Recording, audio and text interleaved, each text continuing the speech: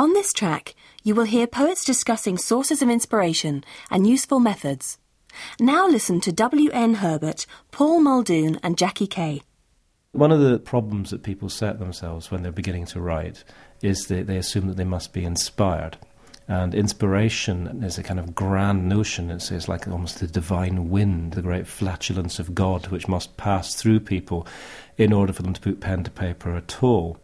But of course, in order to put pen to paper at all, you have to actually think of something, and you actually have an interest in the craft of how you're putting it down. And that is where inspiration comes from. It comes from work on the page. I think one of the things about poetry that I notice that those who are thinking about it perhaps for the first time are determined to do is to make it mean as much as possible. Whereas in fact, in a strange way, to make it mean as little as possible. I don't mean by that nonsense, but what I mean by that is to cut down on the range of possible readings.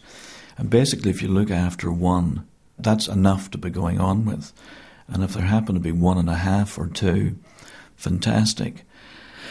Many people try to incorporate 3 or 4 or 5 readings into a poem and end up with none, because nobody knows what's happening. And that's one of the reasons why poems are unintelligible, is that they mean no single thing. And there's a theory, of course, that they should mean all things to all men, which is complete baloney. They should mean one thing, roughly speaking, to one man or woman. That's enough to be going on with. Well, I think, both music and movies are very good for poetry in a funny way, because movies often give you little moments and snapshots, and the way that movies can zoom in to something in a close-up is very like a poem. A poem is a kind of a close-up. It's a close-up of a moment in tiny detail often, and then it can pull right back and you can get an entire expanse of land. So in a poem you can get a whole panoramic vision in a short poem. So it has that ability that the camera has, poems have, of shifting focus and moving a lot.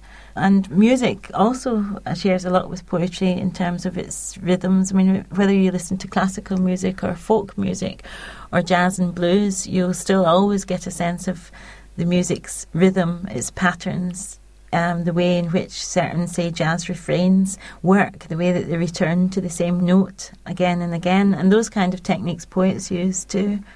The crucial thing about a notebook is it's where everything can begin. If you are working in between times, as I am often, then you have to get hold of those first little bits of phrases, those first little bits of ideas, those first colours, those first rhymes that might start something off. And I believe that it's an essential tool for all writers. I don't think that anyone should ever rely on their memory for creativity. I think if you're not doing that as a writer, then you're not doing your 5-finger exercises. You're not practicing your chords. You're not sketching. And if you're not doing that, then the next stage is harder to get onto. And so people get bigger and bigger gaps, and they come back to the notion that they have to be inspired to start at all, and they don't do the work. The most important thing I'd tell them to do is to read contemporary poets in particular, but just to read. To me, the point of life is to read just as much as it is to write. And a lot of people that write poetry or that want to write poetry start off and they don't read, and you come to them with their poems, and their poems are, say, written in sort of very oldie English syntax, and you say to them, what contemporary poets have you read? And they haven't read any. So I'd say that was very important. And to go to readings, to go and hear people read it. There's a huge amount of literary festivals now all over the place that they could go and hear live poetry readings, because hearing a poet read their own work gives you a key, in a way, into their work.